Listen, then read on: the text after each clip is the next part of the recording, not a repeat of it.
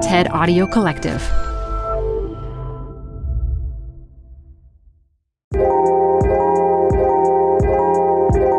When and how a fully autonomous robotaxi is going to be an option to get us safely and seamlessly from point A to point B. In her TED at Monterey talk, Aisha Evans, CEO of autonomous vehicle company Zoox, tells us how she thinks we're going to get there. If we utilize computer vision technology, machine learning, LiDAR, a 360-degree field of view, and yes, a human in the loop, a future where we get around in eco-friendly shuttles rather than personal cars could be sooner than you think.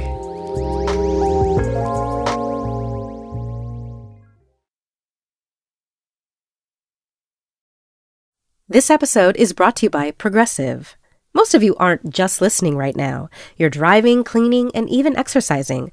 But what if you could be saving money by switching to Progressive? Drivers who save by switching save nearly $750 on average, and auto customers qualify for an average of 7 discounts. Multitask right now. Quote today at Progressive.com. Progressive Casualty Insurance Company and Affiliates. National average 12-month savings of $744 by new customers surveyed who saved with Progressive between June 2022 and May 2023. Potential savings will vary. Discounts not available in all states and situations.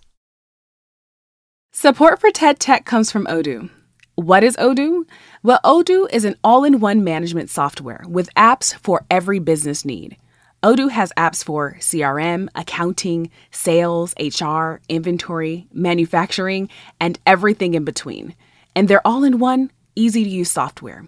And the best part about Odoo? All Odoo apps are integrated, helping you get things done faster and more efficiently. So when you think about business, think Odoo. To learn more, visit odoo.com/TEDTech. That's odoo.com/TEDTech. This show is brought to you by Schwab.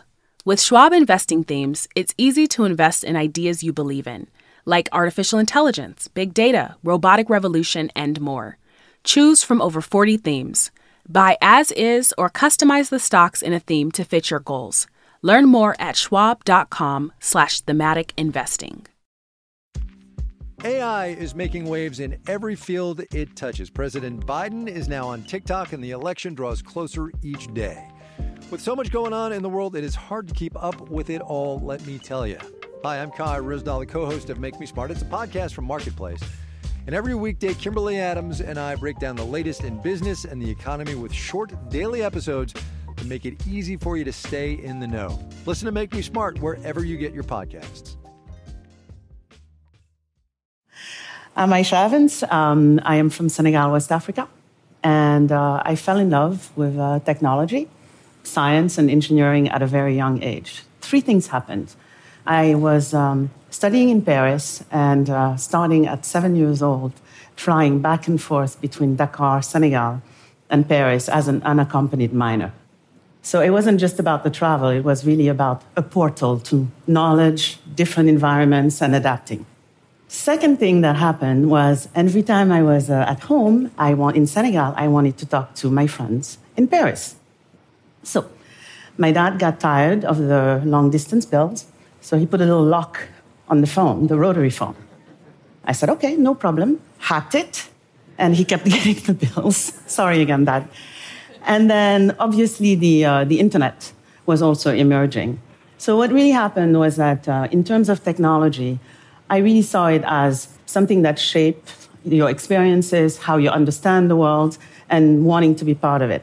And for me, the common thread is that physical and virtual transportation, because that's really what that rotary phone was for me, are at the center of the innovation flywheel. Now, fast forward, I'm here today. I'm part of a movement and an industry that is working on bringing transportation and technology together.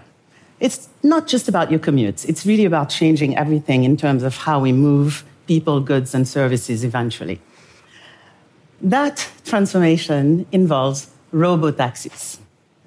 Driverless cars, again? Really? Yeah. I've heard it before. And by the way, they are always coming the next decade. And, oh, by the way, there's an alphabet soup of companies working on it, and we can't even remember who's who and who's doing what. Yeah? Yeah, okay. Well, this is not about personal self-driving cars. Sorry to disappoint you.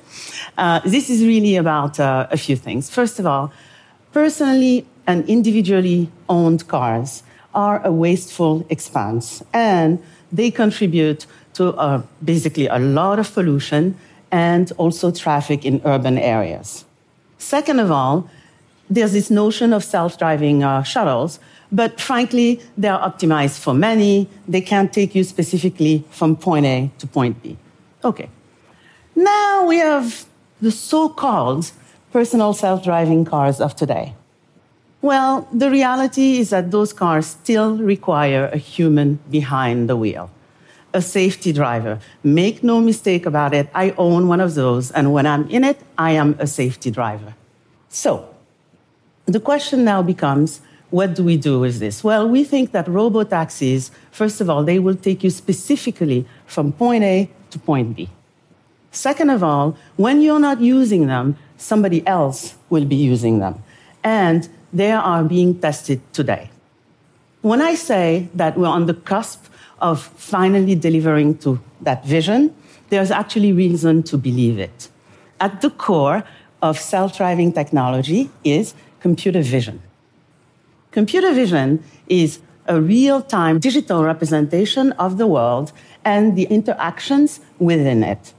It has benefited leaps and bounds from advancements thanks to compute, sensors, machine learning, and software innovation. At the core of computer vision are camera systems. Cameras basically help you see agents, such as cars, their locations and their actions, pedestrians, their locations, their actions, and their gestures. In addition, there's also been a lot of advancements. So one example is our vehicle can see the skeleton framework to show you the direction of travel, also to give you details like, are you dealing with a construction worker in a construction zone, or are you dealing with a pedestrian that's probably distracted because they are looking on their phone. Now, the reality, though, and this is where it gets interesting, is that camera and the algorithms that help us really cannot yet match the human brain's ability to understand and interpret the environment. They just can't. Even though they provide you a really high-resolution imaging that really gives you continuous coverage, that doesn't get fatigued, impaired, or, drunk or anything like that, at the end of the day, there are still things that they can't see and they can't measure. So if we want autonomous driving robotaxis soon, we have to supplement cameras. Let me walk you through some examples. So radar gives you the direction of travel and measures the agent's movement within centimeters per second.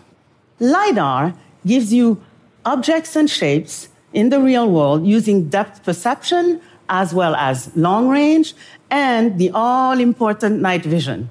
And let me tell you about this because it is important to me personally and people who look like me. Then you have also long-wave infrared, where you are able to see agents that are emitting heat, such as animals and humans. And that's, again, especially at night, super important. Every one of these sensors is very powerful by itself. But when you put them together is when the magic happens. Now, this is not, by the way, a brand new concept, okay? Humans have been basically using vision systems to assist them for a long time. Let me back up the boat a little bit, because I know there's a question that everybody's asking, which is, hey, how are you going to deal with all of the scenarios out there on the streets today, right? Most of us are drivers, and it's complicated out there. Well, the truth is that there will always be edge scenarios that sit at the boundary of our real-world testing or that are just too dangerous to test on real street. That is the truth. And it will be the truth for a very long time. Human beings are pretty underrated in their abilities. So what we do is we use simulation, and with simulation, we're able to construct millions of scenarios in a fabricated environment so that we can see how our software would react. In addition, we have what's called a human in the loop. This is very similar to in aviation systems today. We don't want the vehicle to get stuck. And there are times where it's not going to know what to do. So we have a team of teleguidance operators that are sitting at a control center. And if the vehicle knows that it's going to be stuck or it doesn't know what to do, it asks for guidance and help, and it receives it remotely, and then it proceeds. Now, none of these really are new concepts. As I alluded to earlier, vision systems have been assisting humans for a long time, especially with things that are not visible to the naked eye. So, microscopes, right? We've been studying microbes and cells for a long time. Telescopes, we've been studying and detecting galaxies millions of light years away for a long time. And both of these have caused us, for example, to transform industries like medicine, farming, astrophysics, and much more. When we talk about computer vision, when it started, it was really a thought experiment to see if we could replicate what humans see using cameras. It has now graduated with sensors, compute, AI, and software innovation to be about surpassing what humans can see and perceive. We've made a lot of progress in this field, but at the end of the day, we have a lot more to do. And with an autonomous robotaxi, you want it to be safe, right, and reliable every single time, which requires rigorous testing and optimization. And when that happens and we reach that state, we will wonder how we ever accepted or tolerated 94% of crashes being caused by humans. So, with computer vision, we have the opportunity to move from problem solving to problem preventing. And I truly, truly believe that the next generation of scientists and technologists in, yes, Silicon Valley, but in Paris, in Senegal, West Africa, and all over the world will be exposed to computer vision, apply it broadly, and with that, all industries will be transformed and we will experience the world in a different way. I hope you can join me in agreeing that this is a gift that we almost owe our next generation that is coming, because there are a lot of things that computer vision will help us solve. Thank you.